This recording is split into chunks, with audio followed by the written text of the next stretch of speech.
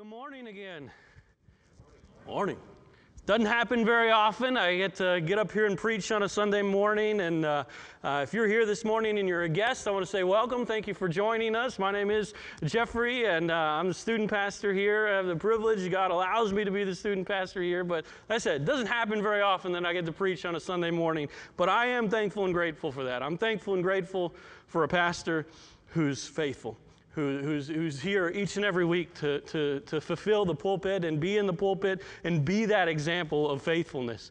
We need that in our church. We need that from our leadership, and he exhibits that, and so I'm thankful and grateful for that. As he was saying last week, we didn't know it was Pastor Appreciation Week. We didn't know it was Pastor Appreciation Day. We didn't know it was Pastor Appreciation Month, and then they called us up on the stage, and we just feel extremely humbled to even be able to serve our Lord and Savior. And the fact that y'all showered gifts on us, I don't know where they came from, I don't know who gave, I don't know who did what, but just thank you so much for what you did and what you gave and what we were able to be blessed with. And so thankful for our pastor, thankful for this opportunity. And the good news is I didn't make it through my sermon in the first session this morning, and I'm not going to make it through it again the second one, but I'll be back next week. So I get to preach 2 weeks in a row and give our pastor a little break here.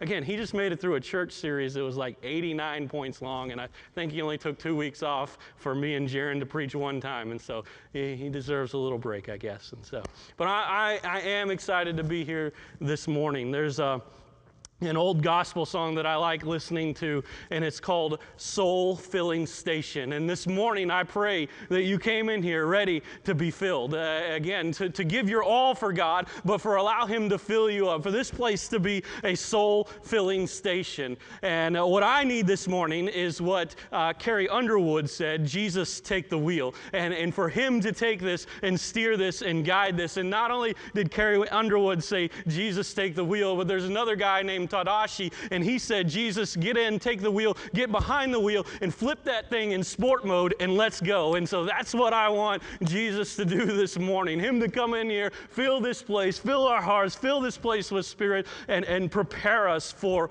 what we're going to face in this life, in this world, because it is a mess out there. It is an absolute mess, and I think we could all agree when we open up our phones and we start scrolling through headlines and different things that we just see a mess. You can scroll and you can see Biden did this and Trump said this and the FBI didn't do this and Pfizer says this and there's another virus on the horizon and there's a tsunami over here and a hurricane there and this and that, and it's just this constant bombardment. And so this morning, I hope and pray as we're filled with this word that we will be anchored, that we will be rooted, that we will be grounded in truth. And so this morning, I want to talk about being anchored in truth. And I want to read a set of scripture as a way of introduction.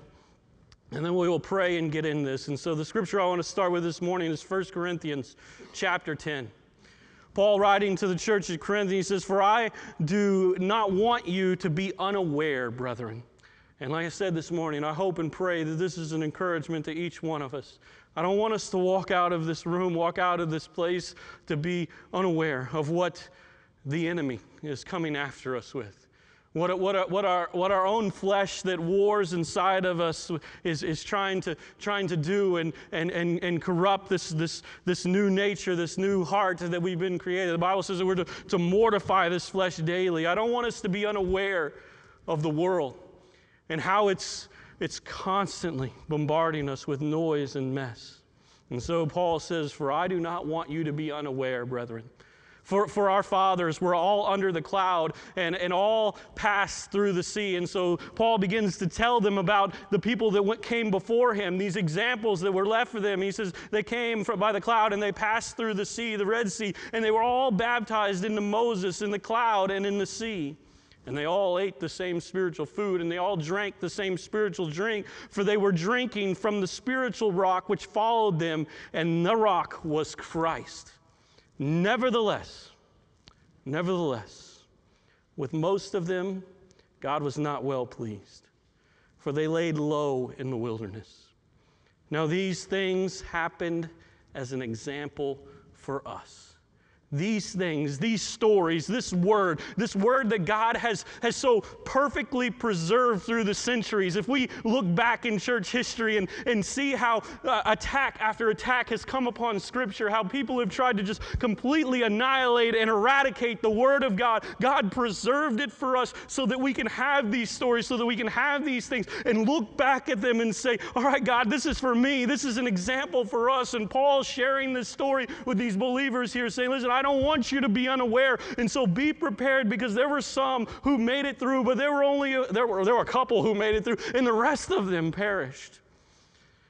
They all drank the same spiritual drink. They all did these things. They all had this. Nevertheless, with most of them, God was not well pleased, for they laid low in the wilderness. Now these things happened again as an example for us, so that we would not we would not crave evil things as they crave. These things are an example so that we will not crave evil things. Verse 7, do not be idolaters, as some of them were. As it is written, the people sat down to eat, to drink, and they stood up to play. Nor let us act immorally, as some of them did, and 23,000 fell in one day. Nor let us try the Lord, as some of them did, and were destroyed by the serpents. Nor grumble, nor grumble, as some of them did. Let's say that one more time. Nor grumble, as some of them did, and were destroyed by the destroyer. Now these things happened as an example, and they are written for our instruction. These words, these stories, this amazing text that we have is for our instruction, upon whom the end of the ages have come. Let's pray this morning. Dear Heavenly Father, we come to you in Jesus' name. God, I pray that you will again come in and fill our souls this morning, Lord. I pray that we would give you our all. That we would be willing to clear out all the distractions and the mess and the noise for just a few moments and focus on you and rely on you and hear your word. And God, I pray that you would help me to articulate the word of God rightly. That you would help me to be filled with your Spirit. That you would help each one of us to be led by your Spirit as we're diving into these scriptures. That we would look unto these examples of old and take them and use them in our lives and apply the things that they did good and reject the things that they did bad.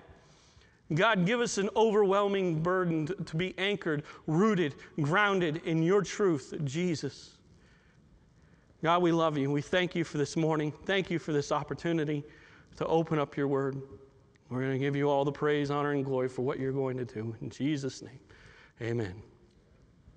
It says again, now these things happened to them as an example, and they were written for our instruction. These things, this parting of the Red Sea, this food that was provided for them, this raining down of manna and birds from the sky, and this meat that God had provided, this is an example for us, and we shouldn't act as some of them did. We shouldn't grumble as some of them did. And as I go through the Old Testament and even the New Testament, and I look at these stories, a lot of times I try to put myself in the context of these stories. What exactly was happening? What was taking place? What was going on around them? Who was leading at that time? What world powers were in play? Where else does it line up with Scripture and even extra biblical texts? How does all this come together in the context of the Word of God?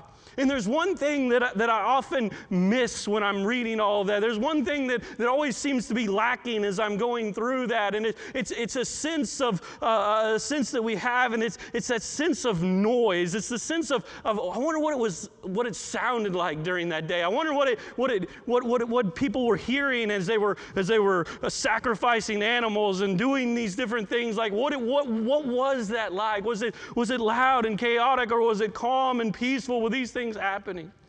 But as I read some of these stories and think back on things that were going on, and I wonder again what some of the noises were like.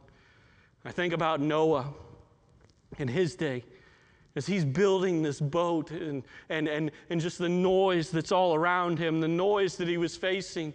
Yeah, let alone from building the boat. I love building things. I'm going to be talking about building a lot today, structures and foundations and cornerstones and all of this stuff. I love building, and I can't imagine this construction. If any of you have been to the Art Museum there in Kansas, it is, if you like architecture, if you like this type of stuff, go just to look at it. It is simply spectacular, and that's just a recreation of something that he did. But I can't imagine the noise of banging in the pegs and scraping the wood and hewing the logs and pitching the pitch or whatever it is that you do with pitch. I don't know. He was doing it all, and the noise that was going on there. But the Bible also says in Peter that he was preaching this word of righteousness unto these people. And so not only was there this noise of building and clanging and banging and doing all of these things, but no doubt there were noise from the people around him who said, "You're crazy.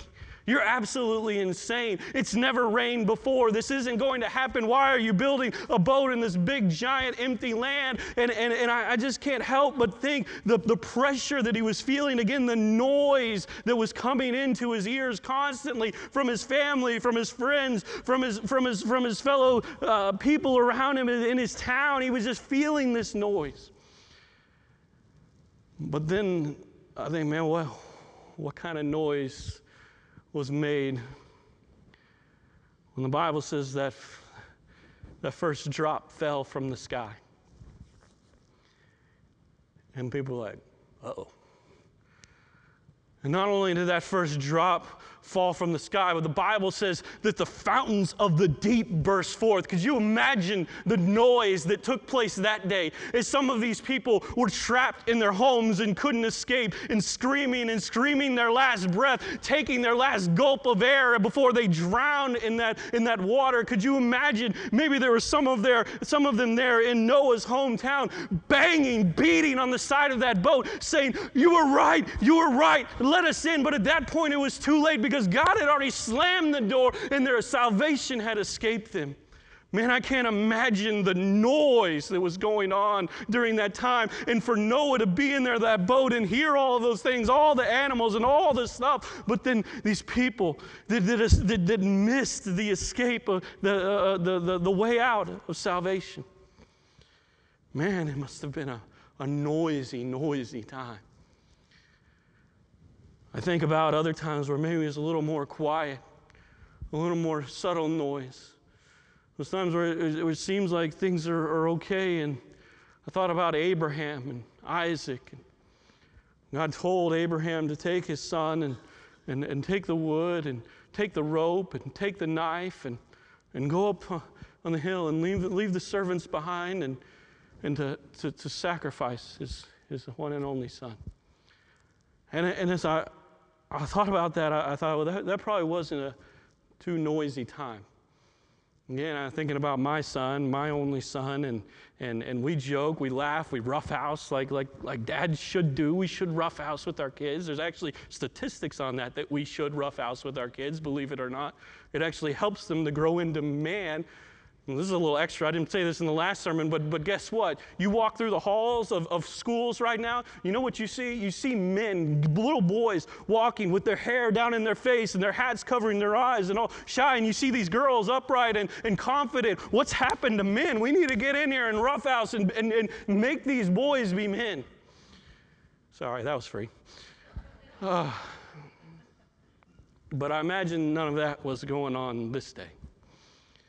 Imagine it was pretty silent walking up that hill as he took that rope and the sticks and made it just so for the sacrifice. And you probably could hear every snap of the twig when Isaac laid down on that bed there, that altar, that sacrificial altar, tied him up. I imagine it pretty silent like it is right now. You can hear that knife just being raised up. But then a glorious noise happened. There was a ram rustling in the thicket. And the angel said, I've provided a sacrifice. I've provided a sacrifice. Loose your son. And that will be the sacrifice in his stead.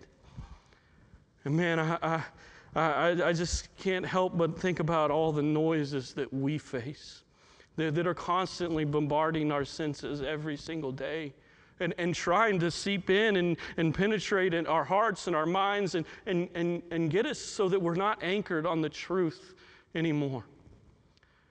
Well, there's one last noise I'd like to talk about, and this is probably the worst of all. I can't imagine what the noise is going to be like in hell.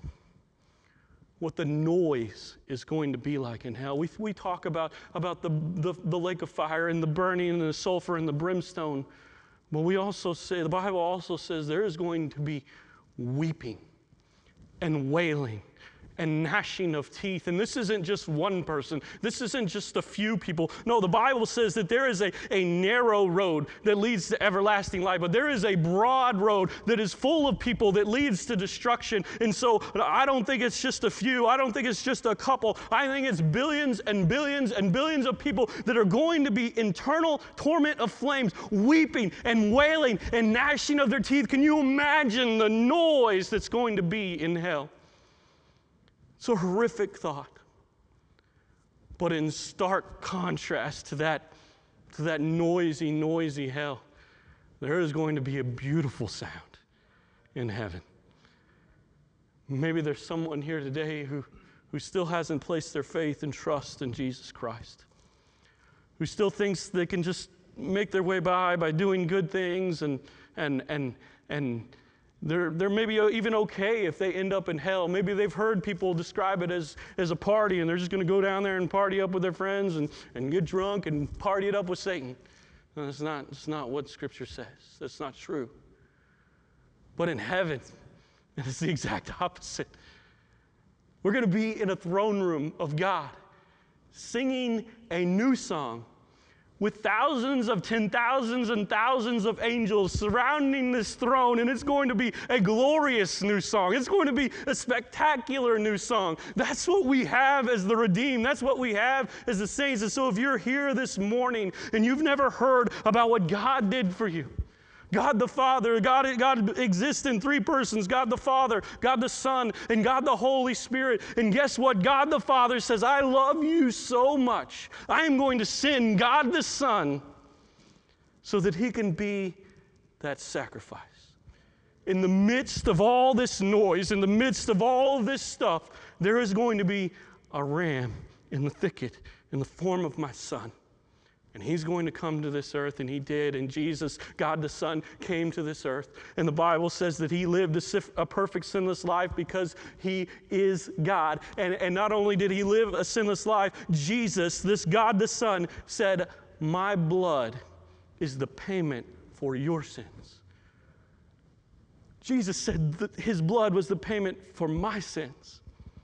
And he died on that cross, on the tree, just like that noise of that ram in that thicket. I think about that noise of 3 nails being driven through his hands and his feet, and he did that for me. He shed his blood on that cross for me. He died on that cross for me, and the Bible says not only did he die and be buried in a borrowed tomb, but he rose again on the 3rd day. In Ephesians chapter 2, it says, by grace are you saved through faith. And if you're here this morning and you've never heard that story, you've never placed your faith and trust, and all this noise has just been bombarding you, that is the truth. Just last week, I was talking to a young man right down here in the center of this aisle who says, I don't know what the truth is. So for us Christians, we must be anchored to this truth. And we have to go out and share it because there are people right here in our community. We're going to get to that next week because we're not going to make it through this week. Practical things that we can do when we're anchored to the truth. But there are people right here in our community who even sometimes walk through this door, and we have an opportunity to sit there and tell them about this truth because we're anchored, we're rooted, we're grounded in this truth. And so as I was looking back and thinking in all these stories and all the noise, I came across a scripture that I had to share.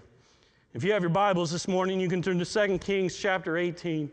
2 Kings chapter 18, we're going to read about a king named Hezekiah. And if you've done any studying over the book of Kings or even read the book of Kings and Chronicles, you know that it started out with, the people complaining. Again, you actually have to back up to Samuel to find this, but it started with the people grumbling.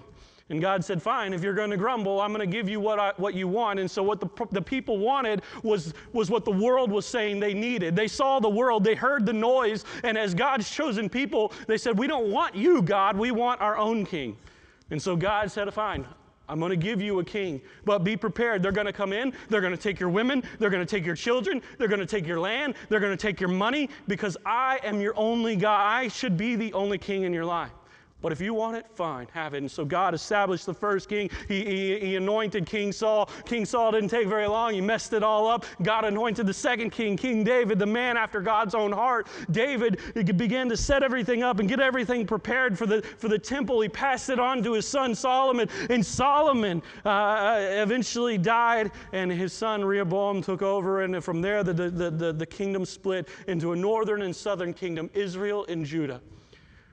And as you go through the book of Kings and you read about the kingdom of Judah, you find that the vast majority of the kings were evil, were wicked.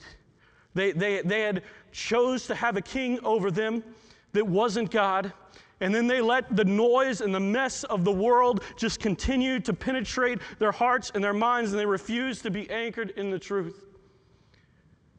And I'm thankful and grateful that God leaves good examples for us in His Word also. Because that's what we see in King Hezekiah. Out of all this wickedness, his father that went before him, his grandfather that went before him, others that went before him, in the Bible, we're about to read it, none other were like King Hezekiah. And so in 2 Kings chapter 18, verse 1, it says, now it came to pass in the third year of Hosea, the son of Elah, the king of Israel, that Hezekiah, the son of Ahaz, king of Judah, became king. And he was 25 years old when he became king, and he reigned 29 years in Jerusalem. And his mother's name was Abi, the daughter of Zechariah. And he did right in the sight of the Lord, according to all his father David had done. We know that David's not his actual father, but one of his forefathers, one that have gone before him. But he did right. After this man that was after God's own heart, he did right in the sight of the Lord. You understand, Hezekiah was facing pressures from every single side. He was facing pressure at home. He had the example of a poor father. He had the example of a poor grandfather. He had the people in his court, no doubt, telling him, hey, this is the way we do it. We go and we worship these idols. We go up to these high places and we do wicked, deviant, sexual acts. This is the way we do it. This is the way we operate in this kingdom. And this king said, no, I am anchored. I am rooted. I am grounded on the truth. And I am going to do what's right in the sight of the Lord. With all this pressure, was one final pressure that King Hezekiah was facing, and that was during this time, the Assyrians were the world empire. The Assyrians were the world empire, and they had a wicked king named Sennacherib. And Sennacherib was just out to take over every piece of land he could, like a good world empire does, I guess. I don't know. Let's just destroy them all for no reason, because we need every piece of land. We need everyone under our subject and authority. Well, at this point, they hadn't quite taken over the land, but they had their thumb on them. They had their oppression on them. And this is what King Hezekiah came into, and yet he said, it doesn't matter. I'm going to stand on truth. I'm going to stand for what's right. He did right in the sight of the Lord according to all that his father David had done. Verse 4.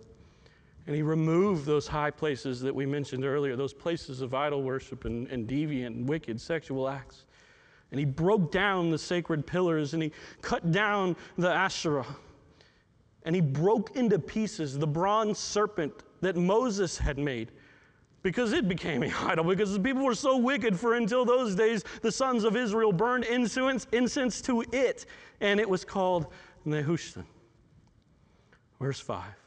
He trusted in the Lord, the God of Israel, so that after him there was none like him among all the kings of Judah, nor among those who were before him. Listen to verse 6. for he clung to the Lord.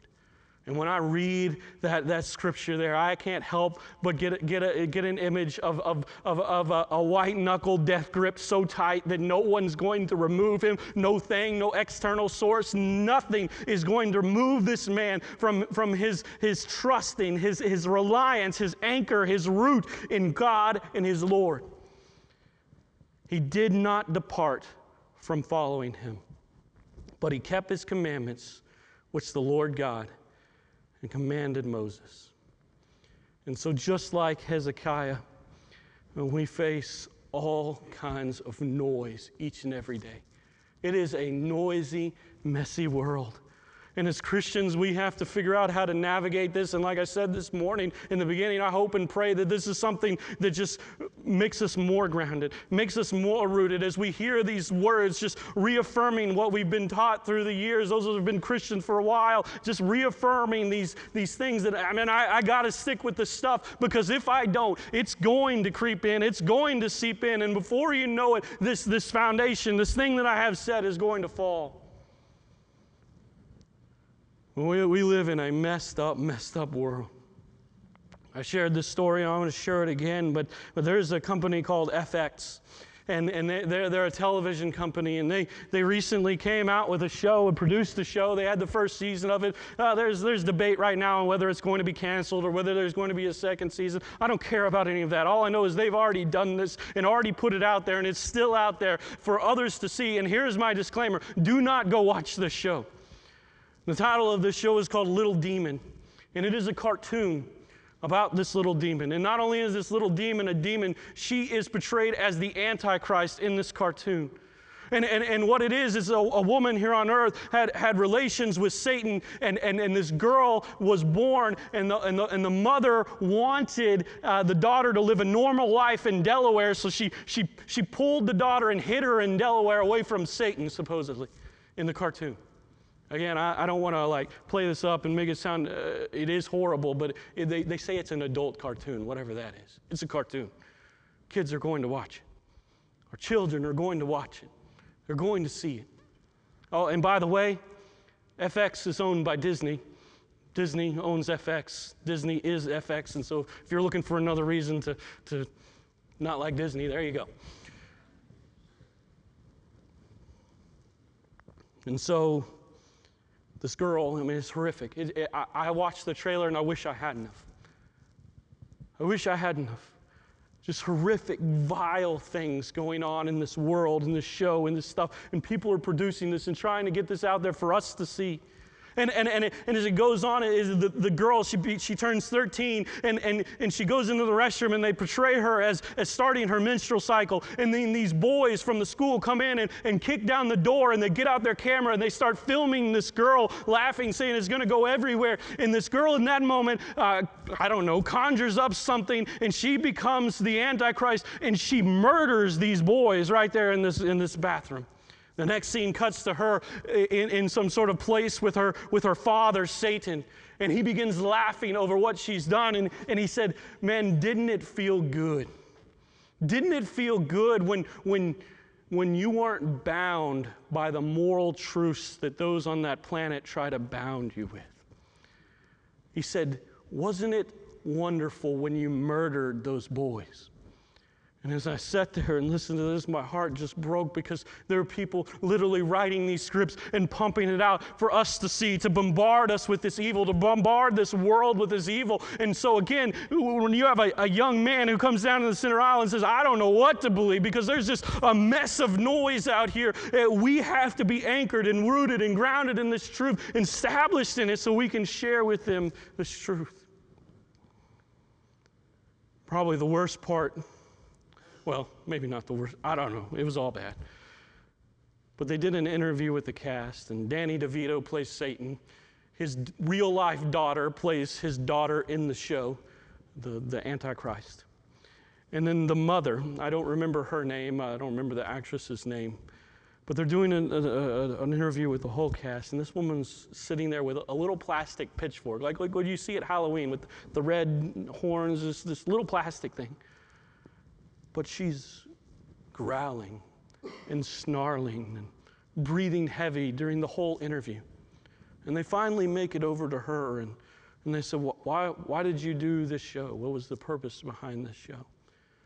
And she says, I'm so thankful and grateful that I have a platform, that I have an opportunity, and we're able to normalize paganism. That's what I'm thankful and grateful for, the opportunity to normalize paganism. This is just, again, a small glimpse of what we're facing in our world. What's constantly bombarding our senses, and some of you, you have those notifications, you have the news going, you have the things happening, it's coming through on your watch. It's just this constant bombardment of evil and wicked, and you hear it from your friends and from your kids and from your grandkids and from everything. And so the question is, what do we do? How do we make it through this mess, this noise that's out there? Someone put it this way: how do we dissent from the kingdom of noise and be anchored in the truth? Point number one this morning, the only point we're going to make it to, by the way. There were only two. We're not going to make it to two, just so you know. Point number one, God will, Jesus will, He will be the stability of your times. He will be the stability of your times. Again, Hezekiah said, I trust in the Lord. I cling to the Lord. And that's great. Yes, absolutely. I trust in the Lord. I cling to the Lord. But there is this amazing truth that not only when we do that, He's going to be there with us all the time, every time, all the time, if we're clinging to Him. It says in 2 Kings chapter 18, verse 7, and the Lord was with him. Wherever he went, he prospered. And he rebelled against the king of Assyria, and he did not serve him.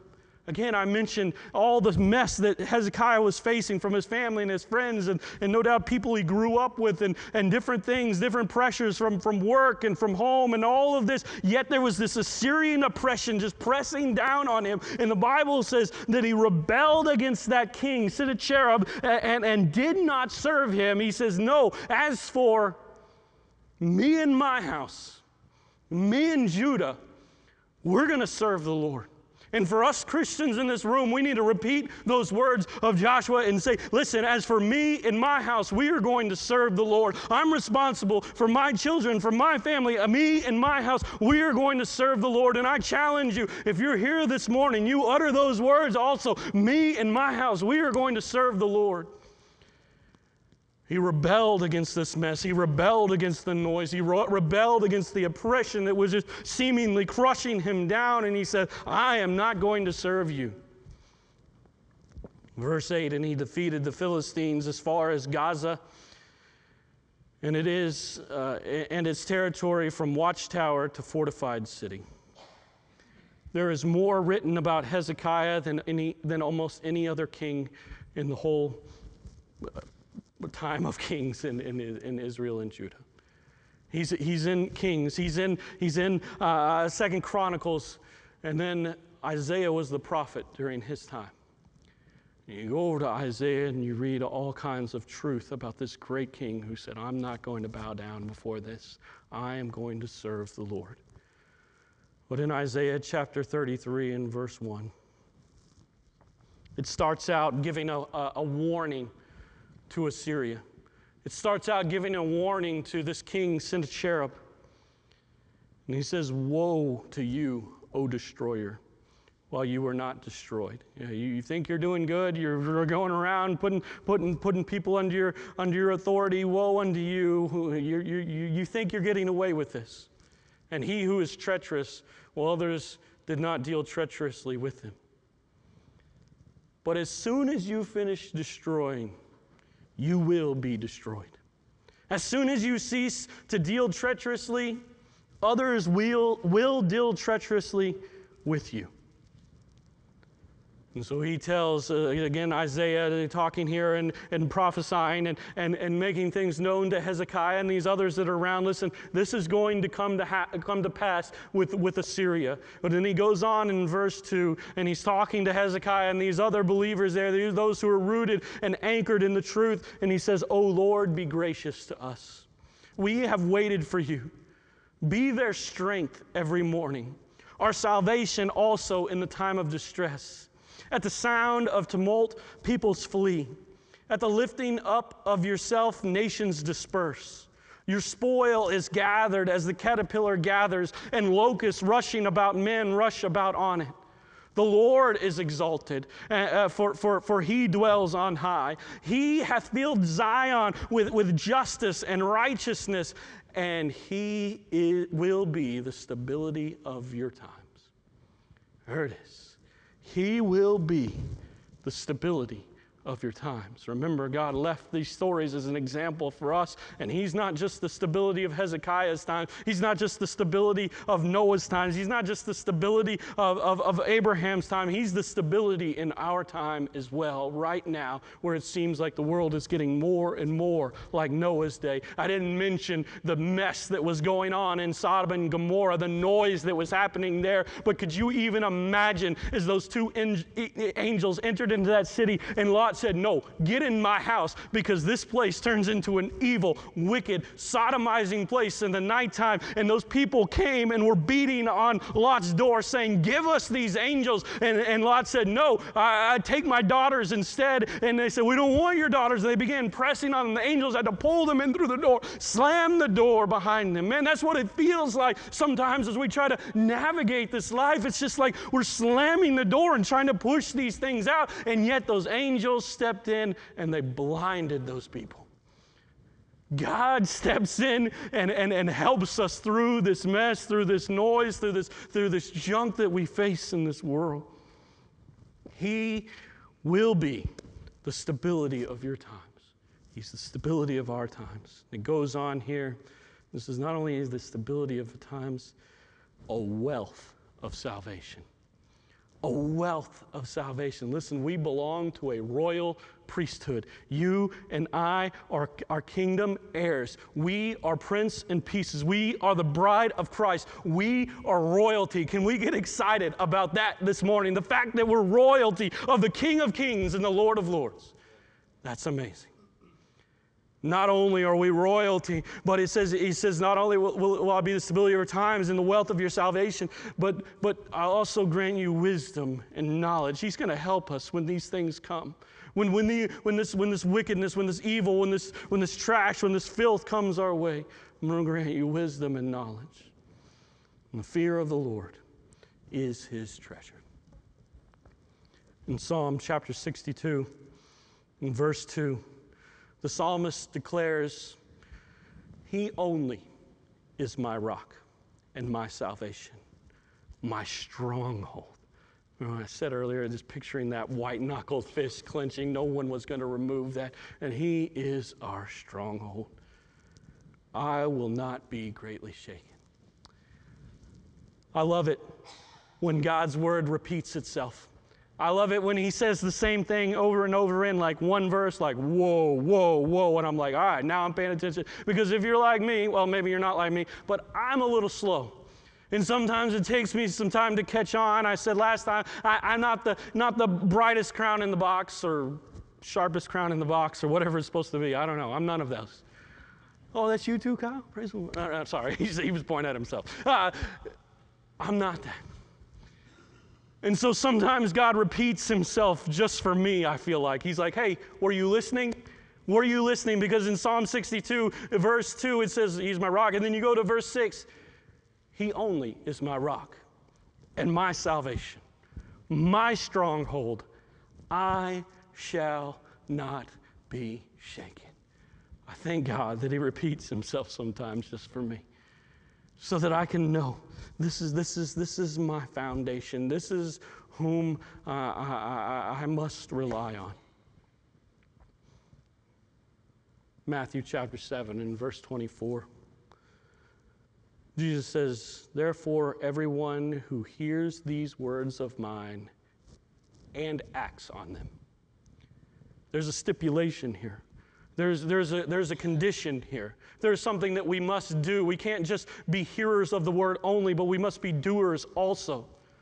As a matter of fact, in the book of James says, listen, you want to show me your works without faith? Well, that's not really much faith.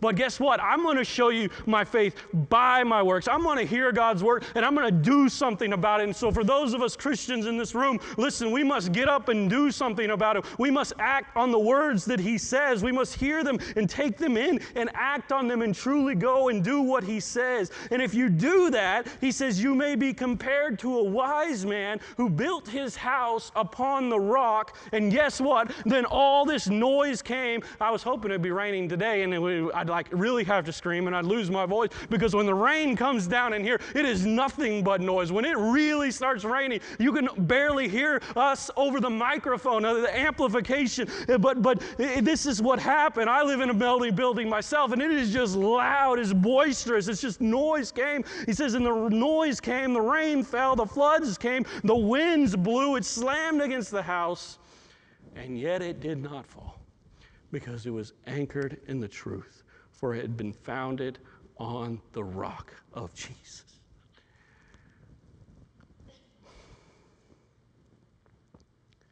In the 1980s, there was a big housing boom up in Connecticut. And they were putting in houses everywhere. And my little brother lives up there, and I've been up there, and there's some beautiful homes up there. A bunch of different style homes. It's not like here where you drive through a neighborhood and every fourth house is the same, and then the next house, the next. It's not. It's unique and different, and so I like that. And you're driving down the highway, you don't even know there's a town there. You like slip through some woods, and then boom, there's a town. It's pretty area of the country. But as they were building all of those houses in the 80s, they were pouring foundations, and many of those homes have basements, and so they were digging it out, and they were making preparation, and they were putting in the rebar, and they were doing everything that seemed right. But sometimes, like us, we get our eyes focused on something else instead of exactly what's going on here, what's happening in the mixture, and we mess it up. We don't put our foundation on God. We start building our foundation on something else, and it might seem good and strong for a little while, but just like those houses, they begin to crumble. And so you see what happened was, when they were making that mix, they didn't realize that a poor aggregate had got into that mix. And so hundreds and hundreds of homes had been all poured from the same facility using the same mix, and some of that same aggregate had got into that mix. And so then they looked good. They were beautiful homes and they looked great, but then eventually the walls started cracking and the siding started shifting, and they realized that the problem was down low. The problem was underneath. The problem was in the foundation. And what they found out was not only the problem in the foundation, but the problem was something that was pressing it from the outside. And that pressure that was from the outside was water. And when that water started penetrating the foundation, it began to break down that poor aggregate that was in there. And eventually it just began to crumble inside itself until it just deteriorated to pieces. So they began to have to jack up houses and fix them all and re-pour foundations and set it right. And unfortunately, that's what we do sometimes. We get our eyes and our mind off of Christ, and we start trusting in something else. We start trusting in someone else. We start trusting in man's wisdom or doctor's wisdom or the news's wisdom or the news's wisdom. That would be bad. No, somebody's wisdom other than God's. And our foundation begins to crumble, and then we look at our house and we're like, what in the world is going on? Why is it crumbling? That verse makes it very clear. The only way we're going to defeat or battle this noise and the storm and the stuff that's going on is we have to have the foundation of Christ, the rock. In Colossians chapter 2 and verse 1, again, Paul writing here back to the church at Colossae, and he's been away from them for a while, and he can't wait to get back. He can't wait to be in the presence of these believers. He can't wait to fellowship with them. And as I was reading this and studying this, man, I'll admit, I was crying in my office. I normally cry every time I preach in here, and so I thought I was going to cry. Last service, I didn't cry. I'm going to try not to cry again. But I love this time. I love you. We love you as pastors, and to just read Paul's heart here that he just couldn't wait to get back together with him. I can't wait for you to see my face, he says. I don't know how many of you want to see my face, but I can't wait to see your faces. And Paul's just writing this. I'm like, man, that's exactly right. That's exactly how it feels. I just can't wait to get back together. And so verse 1, Colossians chapter 2, you almost got me. Colossians chapter 2. Well, looked around and saw some of your faces, almost started to cry. Never mind. Anyways, no, looked around, saw your faces, and almost started to cry. Never mind. Colossians chapter 2, verse 1. He says, "For I want you to know how great a struggle I have on your behalf, and for those who are at Laodicea, and for all those who have not personally seen my face, that their hearts may be encouraged, having been knit together in love, and attaining all the wealth that comes from full assurance of understanding, resulting in the true knowledge of God's mystery, that is, Christ himself, in whom are hidden all the treasures of wisdom and knowledge." So because you have this Christ, because we're fellow believers, I can't wait to make it back to you. I can't wait to fellowship with you because you have all these treasures, wisdom and knowledge that we read about earlier, that Isaiah said, listen, God's going to pour this out on you. He says in verse 4, I say this, I'm encouraging you. Just like I said in the beginning, I hope and pray that this is encouragement because I'm saying this, just like Paul's saying this, that no one or no thing will delude you with persuasive argument. We must be anchored in the truth so that we're not deluded with persuasive argument. Just like that water came and pressed in on that poor aggregate, it diluted it because it wasn't proper, it wasn't right, it wasn't the way it should be. And when we get that way, sometimes things come in and delude us, and we're taken away with persuasive argument. In verse 5, he says, "For even though I am absent in the body, nevertheless I am with you in spirit, rejoicing to see your good discipline and stability in your faith in Christ." Remember, he is the stability of our times, and that's what Paul longed to see when he came back to meet these Christians. As pastors in this church, man, there is nothing greater that brings us joy than when a sinner comes to salvation, and when you see these people live out stable lives, firm on the foundation of Christ, and they get it, and their families get it, and their children get it, and their grandchildren get it. There is no greater joy than to see that. Paul said, I can't wait to come back and see the stability you have in Jesus Christ because you've been rooted and grounded in the truth. Therefore, as you have received Christ Jesus the Lord, so walk in him, having been firmly rooted and now built up in him and established in your faith, just as you were instructed, and overflowing with gratitude. So God comes in, he instructs us, he builds us up, he's the one who gives us this wisdom and knowledge, and he says, and it's all because you've been firmly rooted and grounded in him.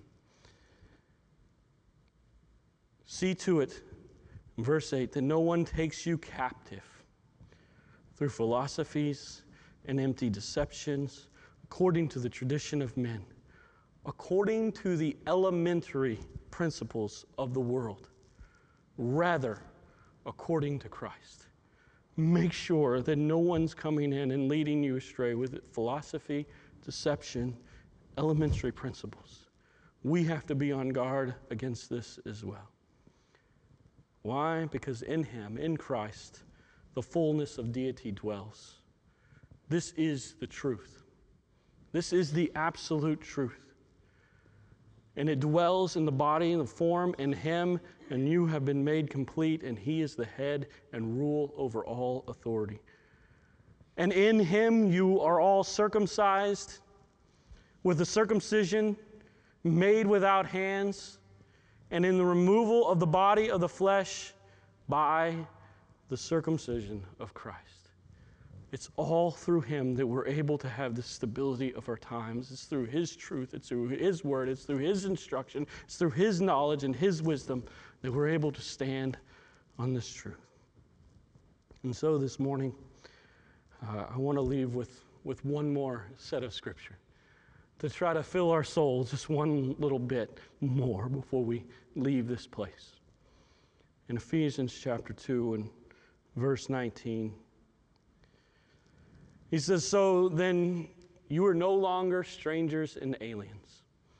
The moment we accept Jesus Christ as our Lord and Savior, we're no longer strangers and aliens. Remember what I said earlier? Man, we are royalty. We are prince and princess. We are the royal priesthood. This is who God says we are. We are no longer aliens and strangers to him. We're no longer foreigners or sojourners. We belong to him. We have eternal security and eternal salvation. It starts at that moment of salvation. He says, but you are fellow citizens with the saints and are of God's household. We're fellow saints. We're fellow citizens with that great cloud of witness that is waiting there, that is cheering us on, that can't wait till we make it. We're fellow saints with him and are of God's household.